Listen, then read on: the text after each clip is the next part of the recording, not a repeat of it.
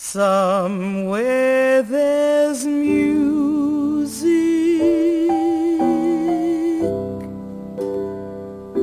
how faint the tune. Somewhere there's heaven, how high the moon.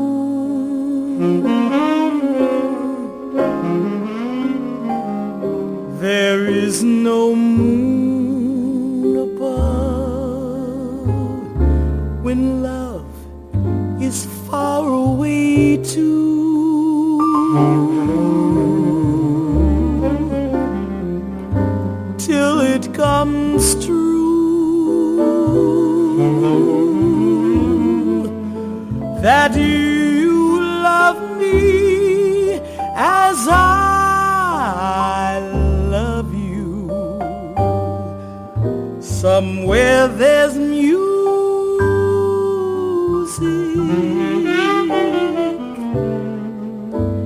it's where you are.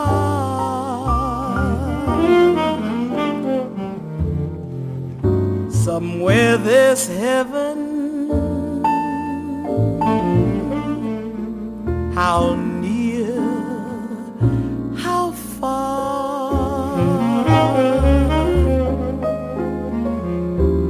The darkest night would shine if you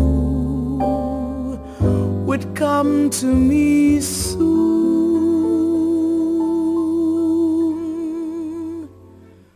Until you will, how still my heart, how high the moon.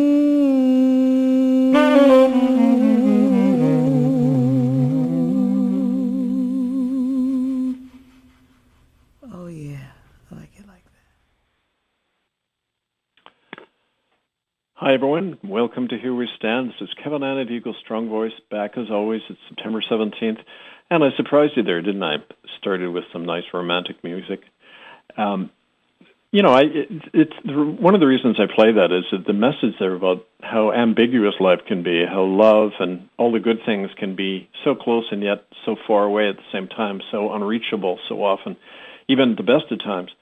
But, especially people who have struggled in life to do the right thing, who keep getting knocked down for doing it, who have lost our loved ones, a lot of people in the battle, as I have. It reminds me today, going in once again to this new campaign of ours, which we're going to talk about, reminds us of the importance of persevering over the years, persevering and recognizing that nothing we do is ever wasted, even though it seems we're alone, it seems we're being defeated and knocked down all the time.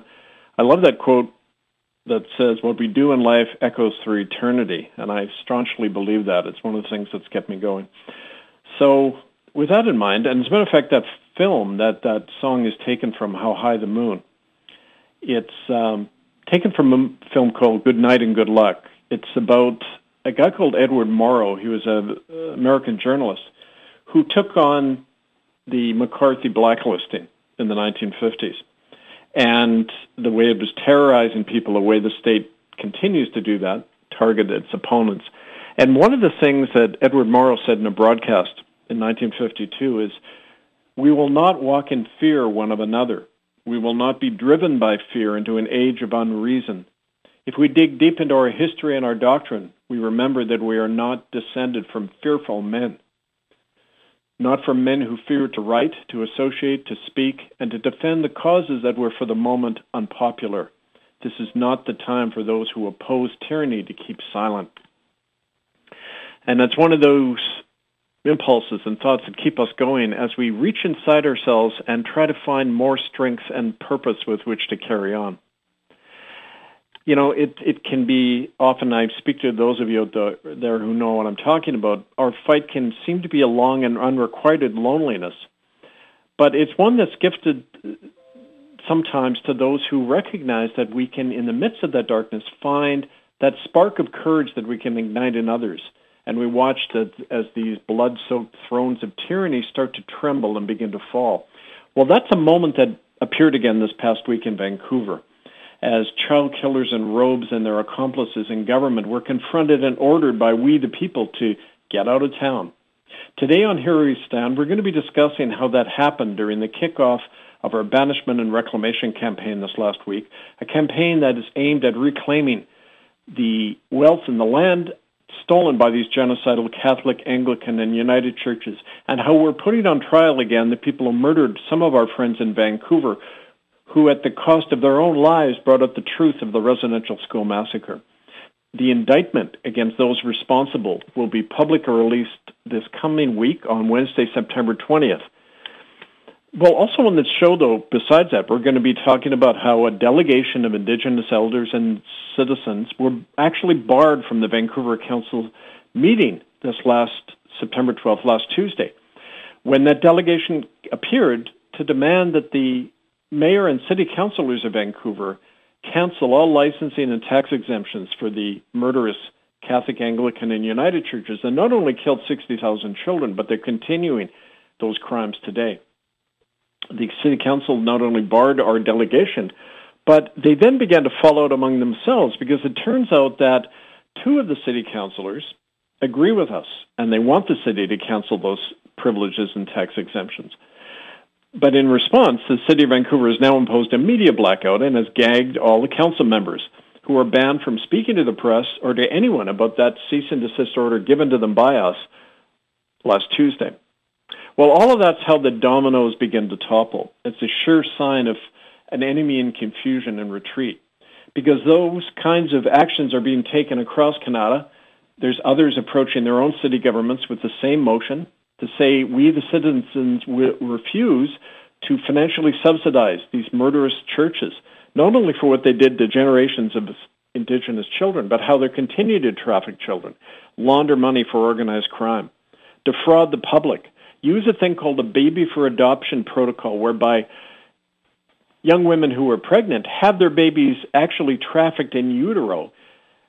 In Catholic, it's called the BFA protocol. The Catholic Church has this with hospitals and adoption agencies. Active child trafficking when babies are still in the womb. That's all being documented. And when the police and the government and others support these churches, they're aiding and abetting those crimes. So it's up to all of us now to put the brakes on this whole system. And that also means going to the police. And it's interesting because in the past, when we've approached the police in Vancouver, when we were doing the church occupations, and told them they're required by law not to protect those criminally convicted churches, self-admitted genocidal churches, they always stand back. We've issued a similar cease and desist order to the Vancouver police, and it's interesting because today we received an email response by a Vancouver constable called Cairns Graham, who said that he had been notified by St. Augustine Catholic Parish in Vancouver that somebody had asked them about the upcoming protests at their churches by survivors. And don't forget that Catholic churches in Vancouver have been continually picketed and protested by survivors of their crimes of genocide. Well, once again, the Vancouver police is aiding the criminal, not the victims.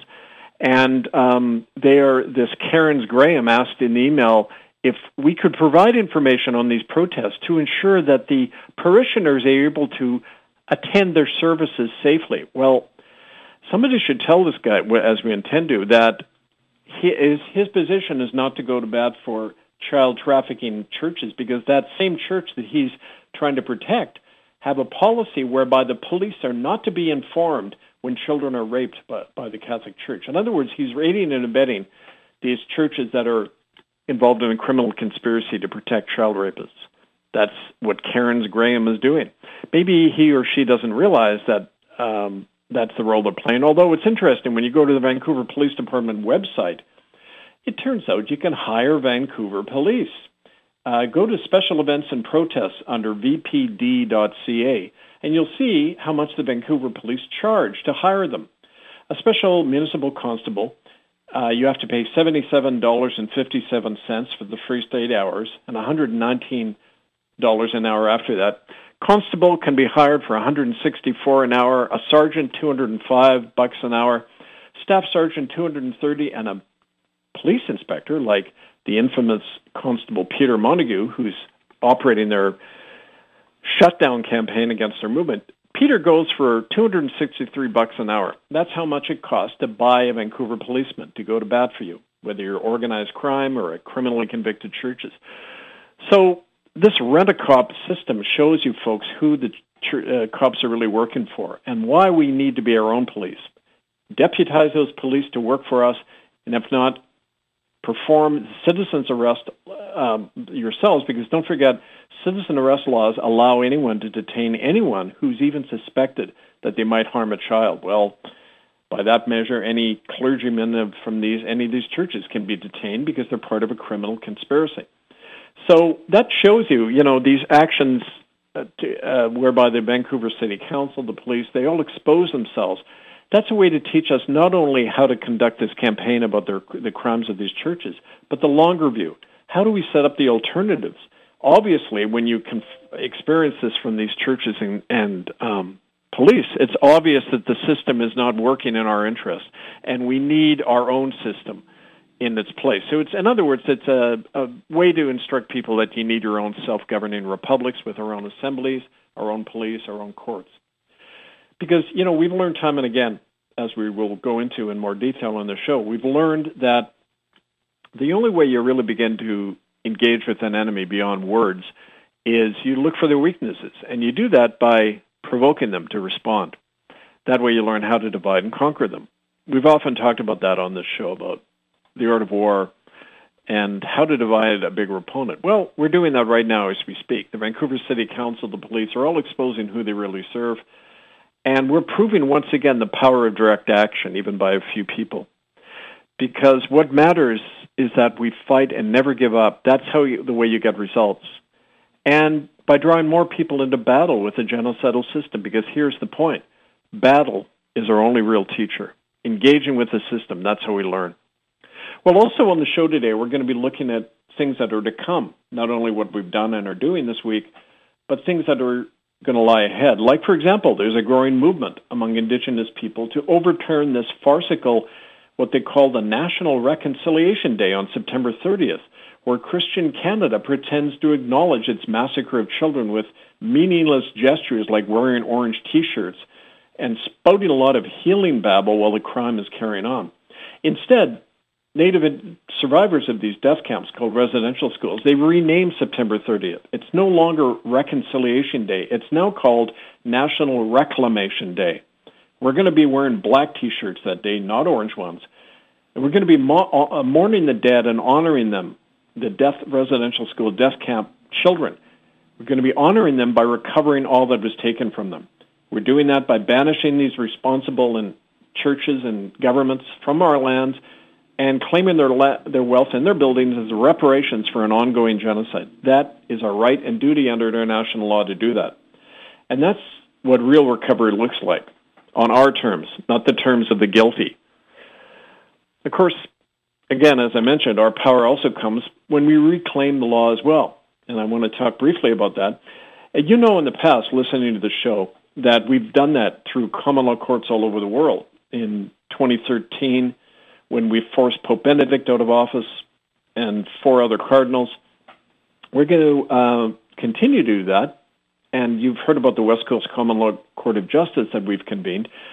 It actually convened last Friday, and this Wednesday, September 20th, we're going to start posting the case against the people responsible. There's 2 cases on the docket. The first case has to do with the murder of Harriet Nahanni, William Coombs, and Johnny Bingo Dawson.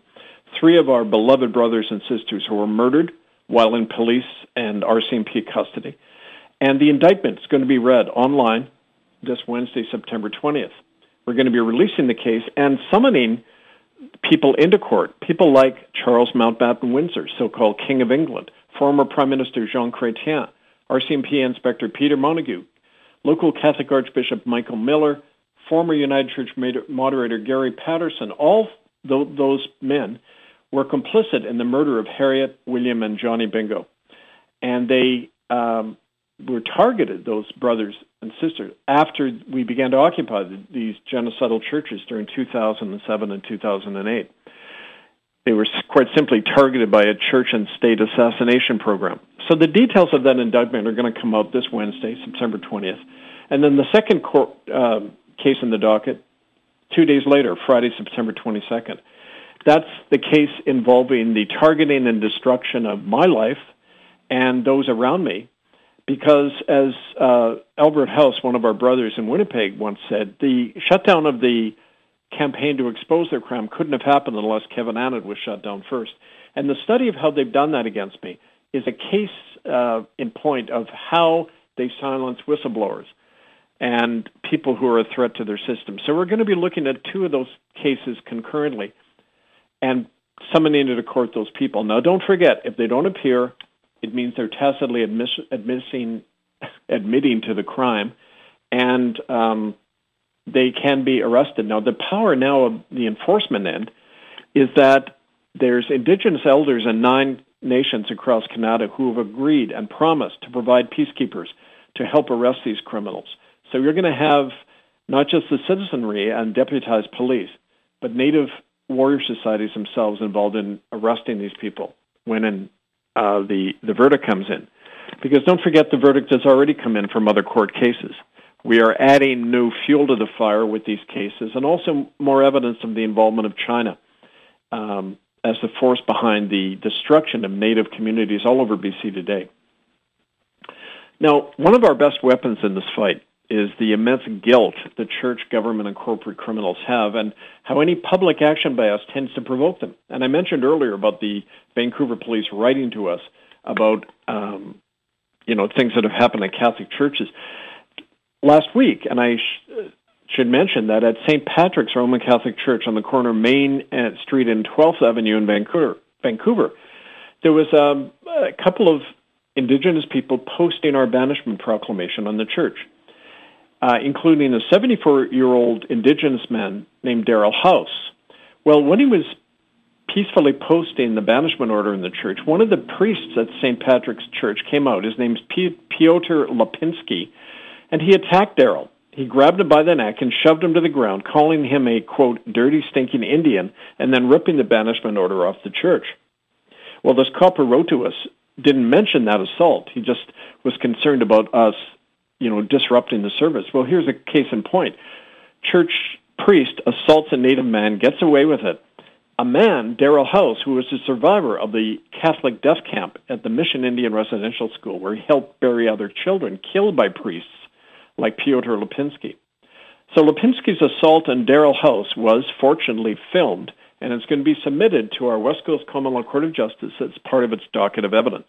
And I'm sure Priest Lipinski will be summoned to appear in court and answer why he assaulted Daryl House 2 days ago.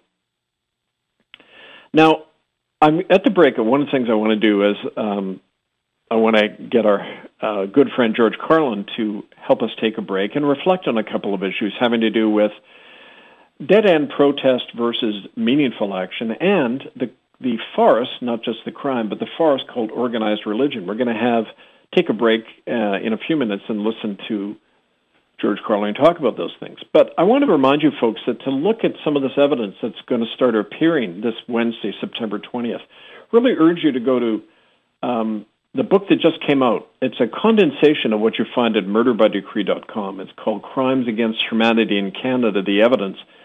And it's got 3 parts to it. The summary of the crime that happened over a century in Canada, the campaign that began in 1998 with our first tribunal in Vancouver and has carried on for 25 years, and how that campaign was effectively shut down, but how it's reviving and arising again, and the lessons learned from that campaign. And thirdly, the case docket number 2 that I mentioned involving the attack on my life and the destruction of everything we tried to build up over 30 years, and how that's a study of how organized religion and the state can get away with destroying people lawfully within their own culture.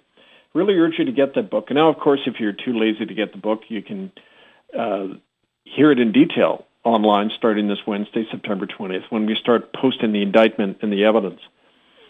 And don't forget that this, we're talking about our brother and sister, Harry Nahani, William Coombs, and Johnny Bingo Dawson.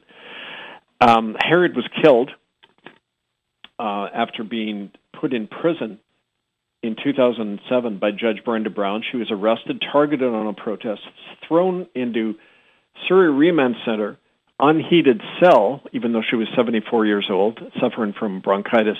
She died conveniently of, quote, lung cancer 3 weeks later.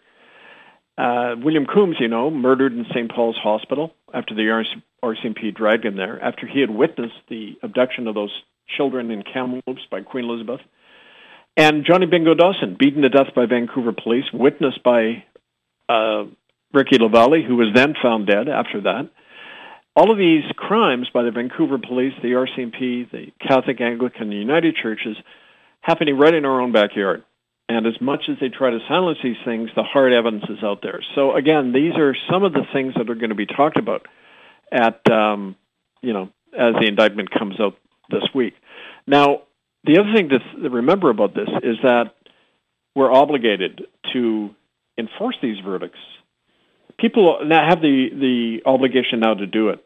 And some of these crimes that we mentioned already, don't forget that even if you don't care about murdered children and babies being trafficked today and disappearing forever by these churches, all of which have been proven in court. Court records, they continually wipe off the internet, but the fact is it's there. The truth stands. And even if you're not concerned about those things, maybe you're concerned about the fact that your tax money is being systematically ripped off by something called the Financial Concordat.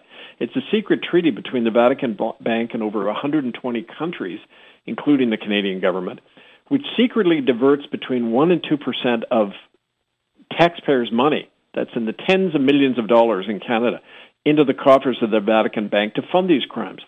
That's something done without your knowledge or approval. So you're being systematically defrauded by that church.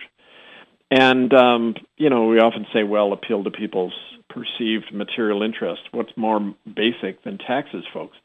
They don't have the right to have tax-exempt status because under the Income Tax Act in Canada, every penny of charitable organizations like the churches has to go towards either propagating their religion or doing charitable works.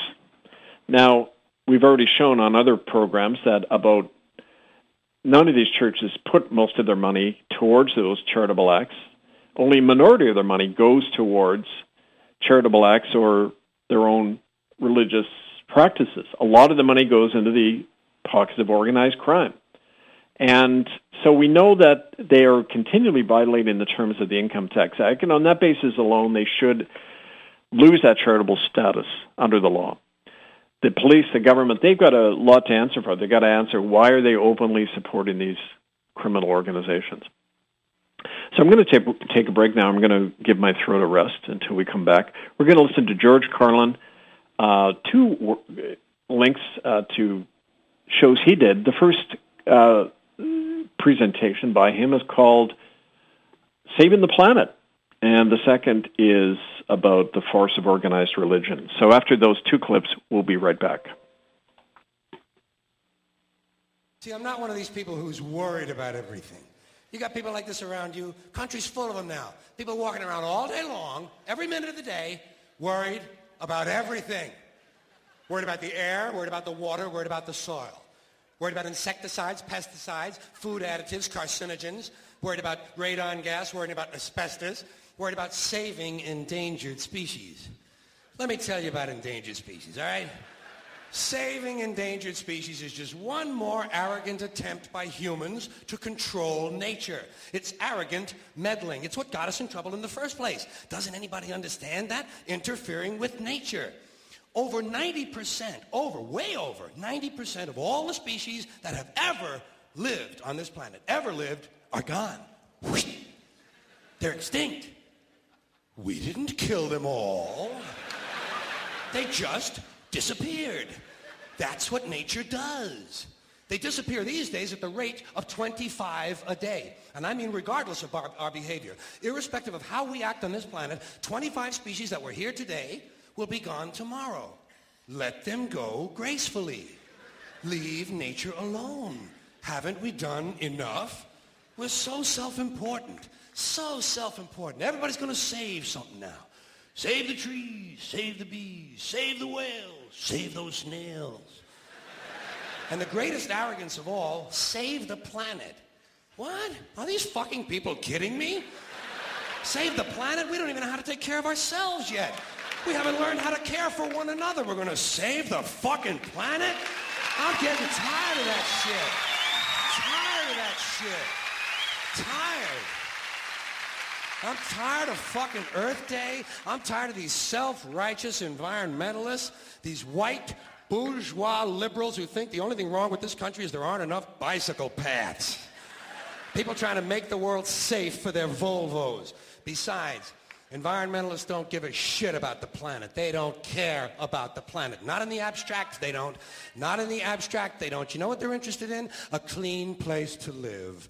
Their own habitat. They're worried that someday in the future they might be personally inconvenienced. Narrow, unenlightened self-interest doesn't impress me. Besides, there is nothing wrong with the planet.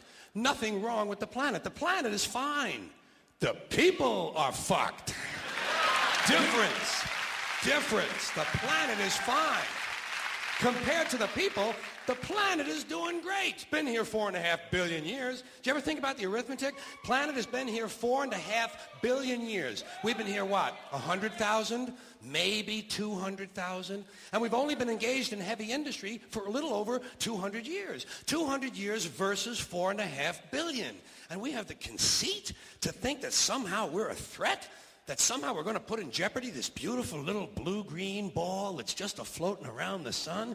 The planet has been through a lot worse than us. Been through all kinds of things worse than us.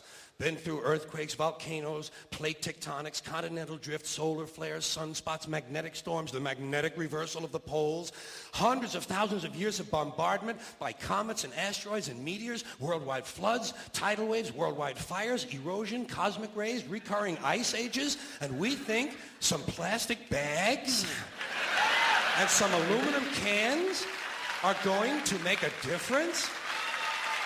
The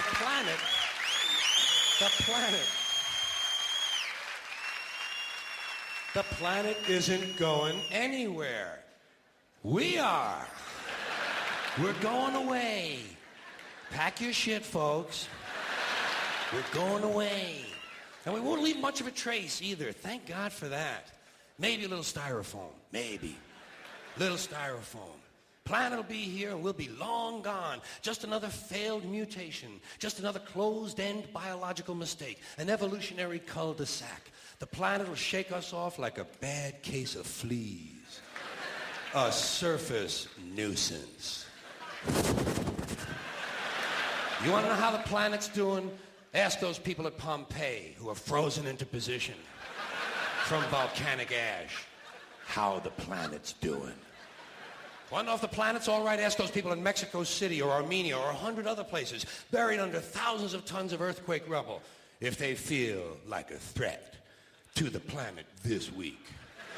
How about those people in Kilauea, Hawaii who build their homes right next to an active volcano and then wonder why they have lava in the living room? The planet will be here for a long, long, long time after we're gone, and it will heal itself, it will cleanse itself, because that's what it does. It's a self-correcting system. The air and the water will recover, the earth will be renewed, and if it's true that plastic is not degradable, well, the planet will simply incorporate plastic into a new paradigm, the earth plus plastic.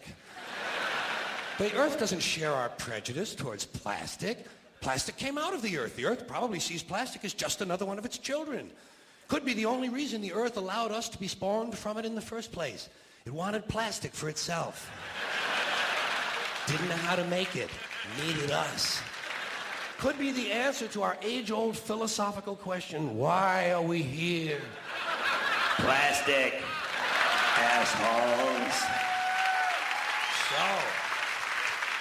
So, the plastic is here. Our job is done. We can be phased out now. And I think that's really started already, don't you? I mean, to be fair, the planet probably sees us as a mild threat, something to be dealt with. And I'm sure the planet will defend itself in the manner of a large organism, like a beehive or an ant colony can muster a defense. I'm sure the planet will think of something. What would you do if you were the planet trying to defend against this pesky, troublesome species? Let's see. What might...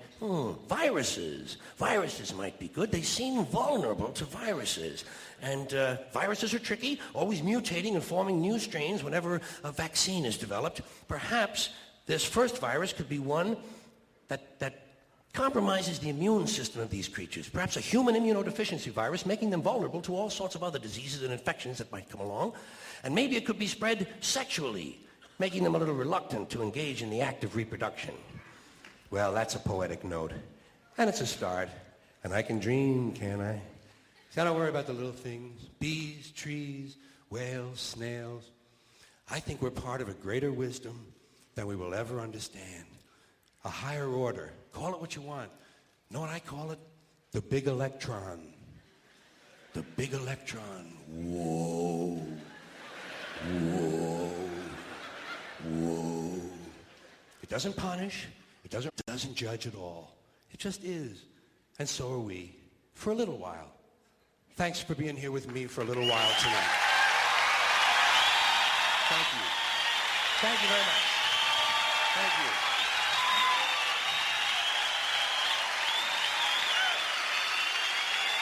Thank you. You in New York City, take care of yourself. Take care of yourself. And take care of somebody else. Thank you. Good night.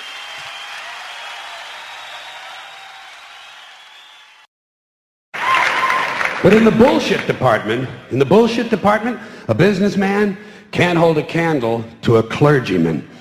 Because I got to tell you the truth, folks. I got to tell you the truth. When it comes to bullshit, big time, major league bullshit, you have to stand in awe of the all-time champion of false promises and exaggerated claims, religion. No contest. No contest. Religion easily has the greatest bullshit story ever told. Think about it. Religion has actually convinced people that there's an invisible man living in the sky who watches everything you do every minute of every day. And the invisible man has a special list of 10 things he does not want you to do.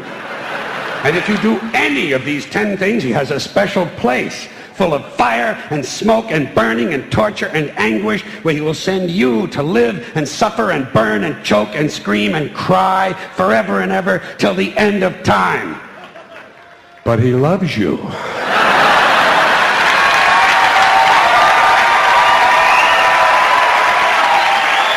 loves you.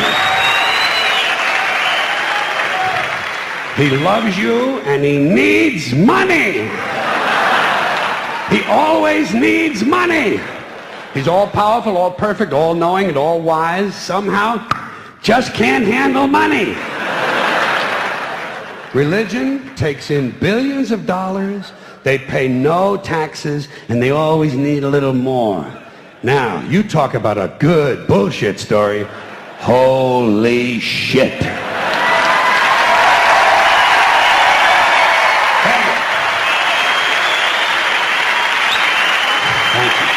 But, thank you very much. But I want you to know something. This is sincere. I want you to know, when it comes to believing in God, I really tried. I really tried. I tried to believe that there is a God who created each of us in his own image and likeness, loves us very much, and keeps a close eye on things. I really tried to believe that, but I got to tell you, the longer you live, the more you look around, the more you realize something is fucked up. Something is wrong here. War, disease, death, destruction, hunger, filth, poverty, torture, crime, corruption, and the ice-capades. Something is definitely wrong. This is not good work. If this is the best God can do, I am not impressed. Results like these do not belong on the resume of a supreme being. This is the kind of shit you'd expect from an office temp with a bad attitude.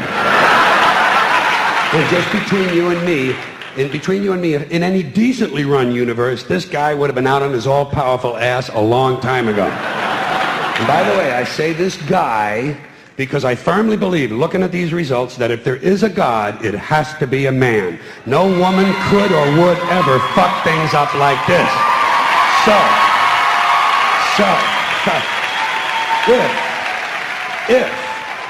If there is a God, if there is, I think most reasonable people might agree that he's at least incompetent and maybe, just maybe, doesn't give a shit. Doesn't give a shit, which I admire in a person and which would explain a lot of these bad results. So rather than be just another mindless religious robot, mindlessly and aimlessly and blindly believing that all of this is in the hands of some spooky, incompetent father figure who doesn't give a shit, I decided to look around for something else to worship, something I could really count on. And immediately, I thought of the sun. Happened like that. Overnight, I became a sun worshiper. Well, not overnight. You can't see the sun at night. But first thing the next morning, I became a sun worshiper. Several reasons. First of all, I can see the sun, okay? Yeah. Unlike some other gods I could mention, I can actually see the sun. I'm big on that. If I can see something, I don't know, kind of helps the credibility along, you know? So every day I can see the sun as it gives me everything I need: heat, light, food, flowers in the park, reflections on the lake, an occasional skin cancer, but hey, at least there are no crucifixions, and we're not setting people on fire simply because they don't agree with us.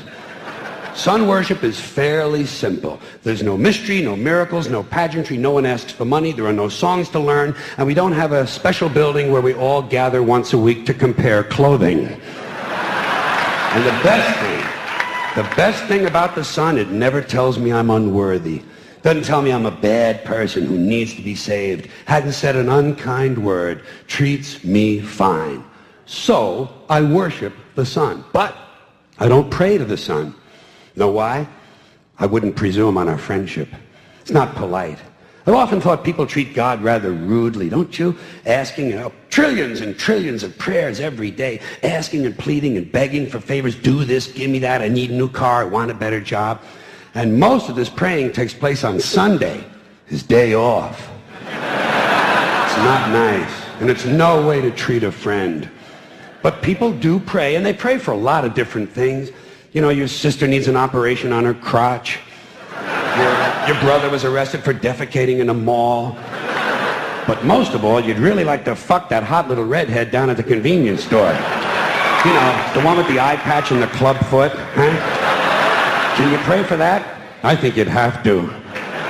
And I say, fine, pray for anything you want. Pray for anything. But what about the divine plan?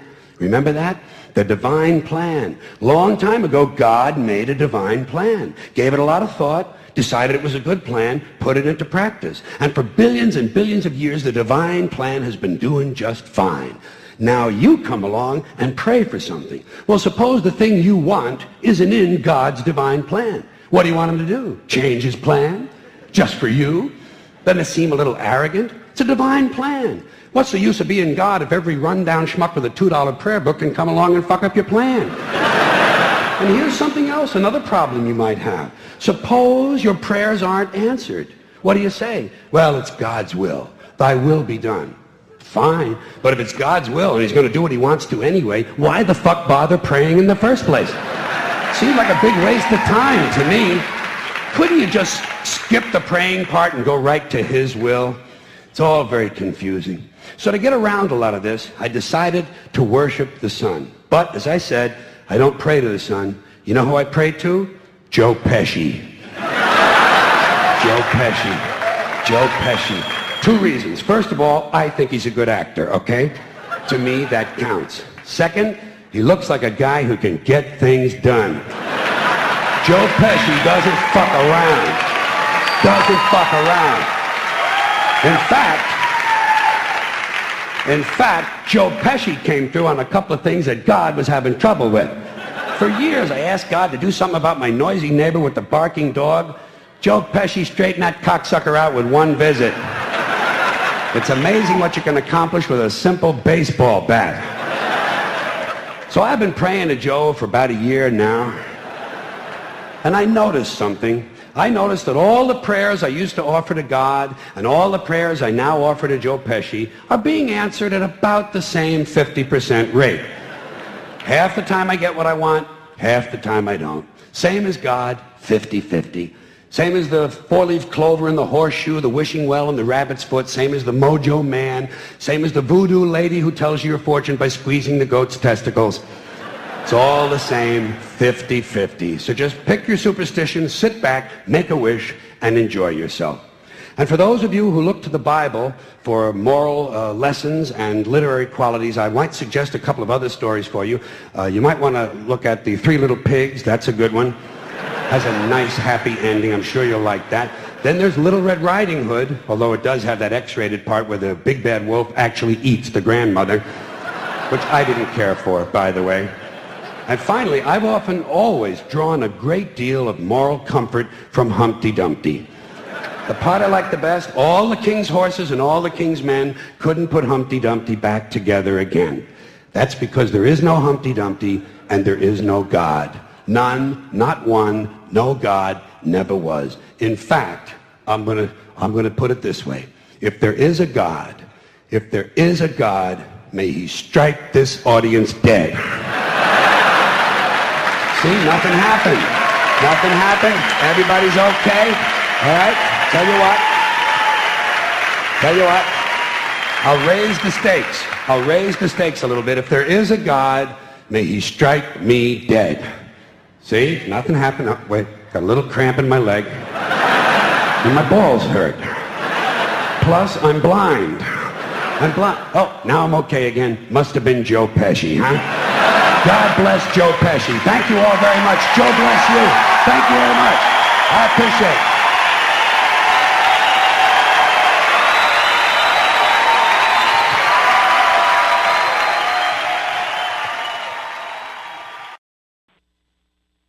And we're back. Thank you, George. Well, you know, one of the reasons I put those two back-to-back was because it has to do with human credulity and incredulity. And, you know, like, especially dealing with churches over the years, having been one, having been a minister, and, of course, people often say, why the hell were you one, Kev? And I'll tell you, at the time, I was never, even when I was part of the church, I never believed in it. I knew it was crap. I knew it was just organized religion is the opposite of any kind of genuine spirituality. But you learn these things the hard way because I was as filled with naivety as anybody else about these things. But a few kicks in the teeth began to educate me. And the reason I played those back-to-back is it shows, you know, part of the problem we're dealing with so much. Case in point, the other day in Vancouver there was a big rally, climate change rally. And apparently, there are several thousand people who showed up to that were all hot under the collar against this thing called TMX Corporation. And, you know, for drilling oil and gas and somehow messing up the planet. Well, what's interesting is the real perpetrator of oil and gas mining and the destruction of the environment on the West Coast is not TMX at all. It's PetroChina and Sinopec. No mention of those corporations. And it turns out TMX is one of their chief competitors. And the protesters were all, you know, their big demand was, we demand the federal government stop using fossil fuels. Well, why no mention of PetroChina or the fact that the Trudeau government is the one that is allowing this desecration and ongoing genocide to occur? So my skeptical self thought, or realistic self thought, well, maybe this is a state-funded rally. None of those thousands of people, I never saw hide or tail with them anywhere near a church when we were doing these actions against these murderous corporations and churches right here. So, you know, you have to look at things with some credulity and with the kind of humility that George is talking about. Other thing about organized religion, why I play that one, of course, it should be self-apparent, but he talked about not paying taxes. I encountered firsthand why that is when I worked at Fred Victor Mission, the United Church's biggest mission in downtown Toronto. And one of the things I found out quickly was that it's a big money laundering operation. Some of the people on staff came to me. I was hired to do chaplaincy work. And as later happened in Port Alberni, I went beyond my job description and began to discover all sorts of interesting things going on with the United Church money, including this laundering of money for God knows who. Over $10 million is being laundered through that Fred Victor Mission. And I got this from people working on staff who brought me the record of it, the proof of it. Well, naive me went to the Toronto police, and they not only refused to investigate, but they warned me to back off, as did the United Church. That's why I had to move out to Port Alberni and start again. But, that's what I don't get about these guys. Knowing I did that, why in God's name would they put me in Port Alberni, where, the seat of the crime of the residential school death camps were, and that's what I subsequently brought out. So I think big institutions always have kind of an unconscious death wish. But it shows you how close to home the crime is. And in that sense, I want to just take the last 10 or 12 minutes here to remind folks that you can find a lot of this proof, murderbydecree.com. I mentioned earlier the September 20th posting of the indictments and the proof against these people who were summoning into court this week, our West Coast Common Law Court of Justice. You can see all of that posted at murderbydecree.com under ITCCS updates. As of this Wednesday, you can see it all there. And the proof is in the evidence, so I urge you to go there. But also it got me realizing that one of the biggest impediments to a lot of this is ourselves. And looking back, this September is the 50th anniversary of me being involved in these kinds of actions. When I was involved as a young boy of 17, protesting the military coup in Chile. And looking back at those times in the 1970s, even the dullest member of my generation was far better educated and politically astute about the world and its history than even the most educated youth today. Now, you can put some of that down to the homogenizing effect of the Internet and, other mind-numbing things that we've all been through. But the point is that back then we looked for truth ourselves in the world. We put together our view of reality not based on other people's experiences or what we read on some other medium, but just on our experiences, what we had gone through that week. And, if back then our imagination of the worst Orwellian future was exactly what we got now. People plugged into their little machines, walking on the street, staring into machines, rather than relying on their own good judgment. And I wanted to kind of focus on that because one of the things you find when you do this work, you'll call a meeting like we did, for example, with the Republic Assemblies. And there's kind of an idealism there that's detached from reality.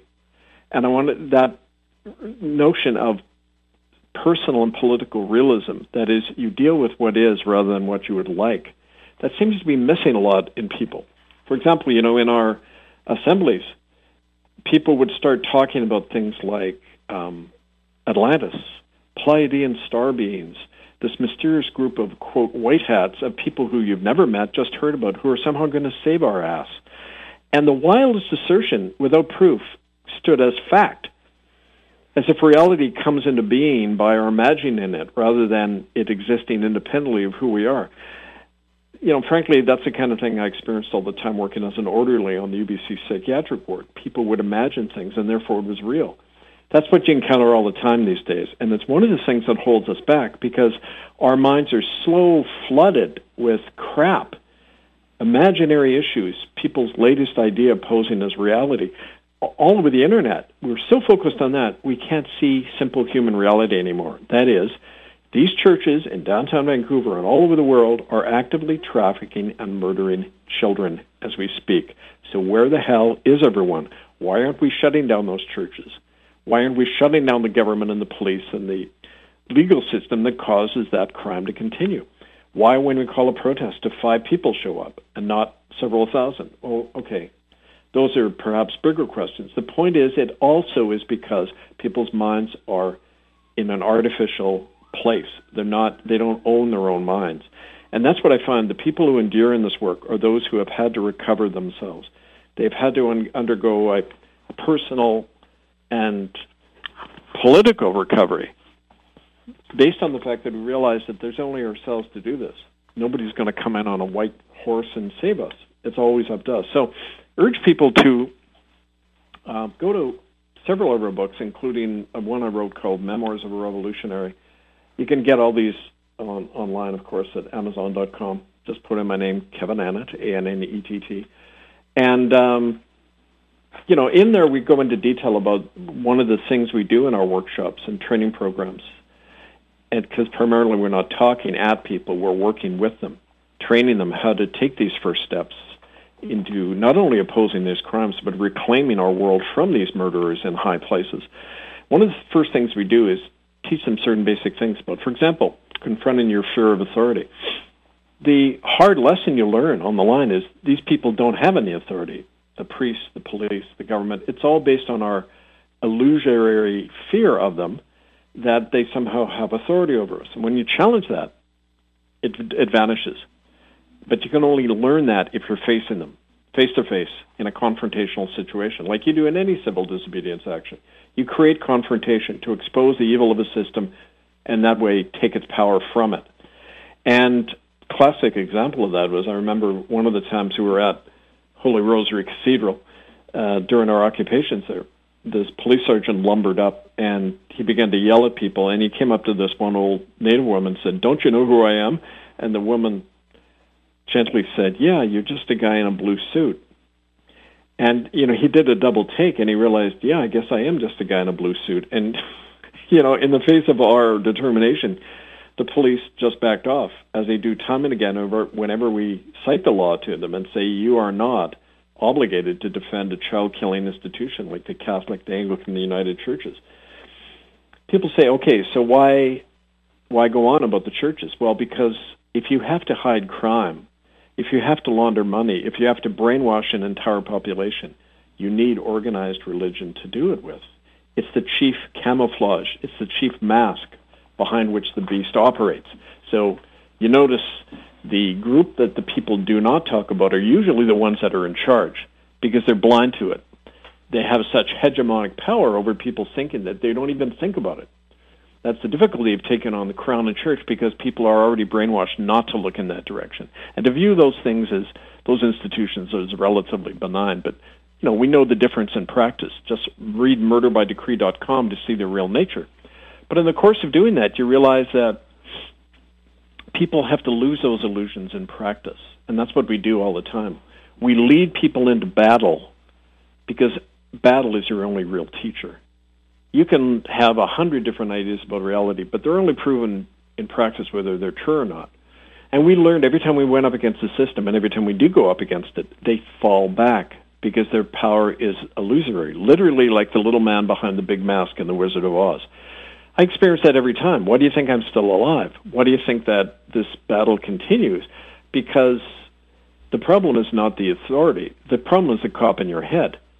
And that's what we try to unlearn people from. So another good book in that regard, to remind people again, especially people listening for the first time, A Manual for Whistleblowers and Hellraisers, The Truth Teller's Shield. That's an essential book of ours that you've got to get. And as a matter of fact, it's even more important than the Common Law Training Manual, which is actually the bestseller. It outsells all the other books of mine, all 25 of my books. But Manual for Whistleblowers and Hellraisers, The Truth Teller's Shield, goes into detail about how to navigate a bigger enemy, drawing on the art of war, Sun Tzu, but also our own hard experience. And one of the quotes I love from Sun Tzu is, hopeless situations are your best ally. Hostile ground heightens your focus. Place yourself and your people where you cannot retreat. Facing death, you will find your true strength and profound inner power. No training can prepare you for this. Dire circumstances evoke it, unsought yet attained. The right emergency unleashes enormous power in you greater than your individual parts. And we've found that in practice. When your back is to the wall, you fight harder. But only people who have been through that understand that. So I've thrown out those tidbits and that information and updates for you guys today to take action. And you do that by writing to us, Republic National Council at protonmail.com, and join the campaign. This campaign occurs everywhere in the world. Wherever there's a Catholic church, and that's anywhere in the world, you can take part in us now. We're united across borders against that common enemy because strategically, don't forget, they're the ones to aim at especially. They're the chief financial underwriters of the Chinese expansion. Over $1 trillion every year is being given by the Vatican Bank to underwrite Chinese expansion into North America and all over the world. And so when you go after the Vatican and China, you're going after the same beast. But by focusing on these church actions now, the reclamation of the Catholic churches, the arresting of their priests, the court cases that are going to be, again, happening this week, strategically we're having a much greater effect on our numbers because of the union of the corporatocracy in China and the Vatican. So remember that when you take these actions. There's flyers we can share with you to get you started in this work, workshops, training programs to prepare you for these actions, and especially taking on your own city councils and getting them to annul, and the provincial governments and local authorities, to annul tax exemptions and privileges for these murderous corporations. So the ball's in your court, and I'm not doing this to belabor the point, but if you don't take this action now, you're going to be the next victims, and that's been proven in practice. So we'll be back next week with more of this. We're going to help you hopefully recover the basic things which have atrophied in so many of us, and that's simple human solidarity.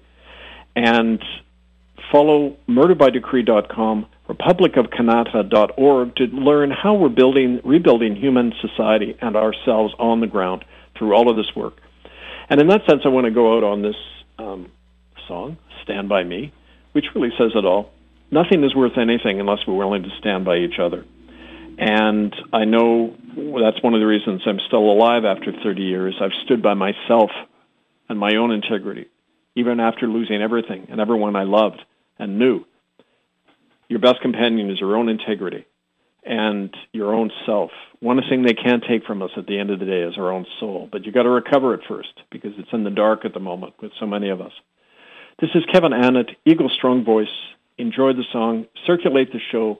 Write to us, Republic National Council at protonmail.com to get on this fight to reclaim ourselves and the world from a murderous corporatocracy. This is Kevin Annett, Eagle Strong Voice. We're back again next week.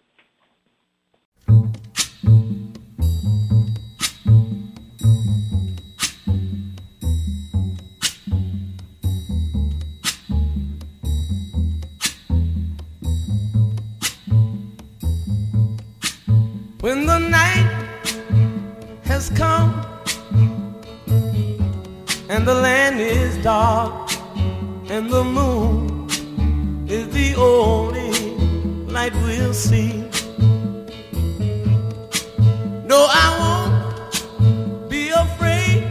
Oh, I won't be afraid, just as long as you stand by me. So darling, darling, stand by me. Oh, stand by me. Oh, stand by me. Stand by me. If the sky that we look upon should tumble and fall, or the mountain should crumble the sea,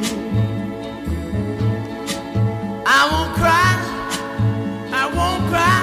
no, I won't shed a tear, just as long as you stand by me. And darling, darling, stand by me. Oh, stand by me. Oh, stand now. Stand by me, stand by me.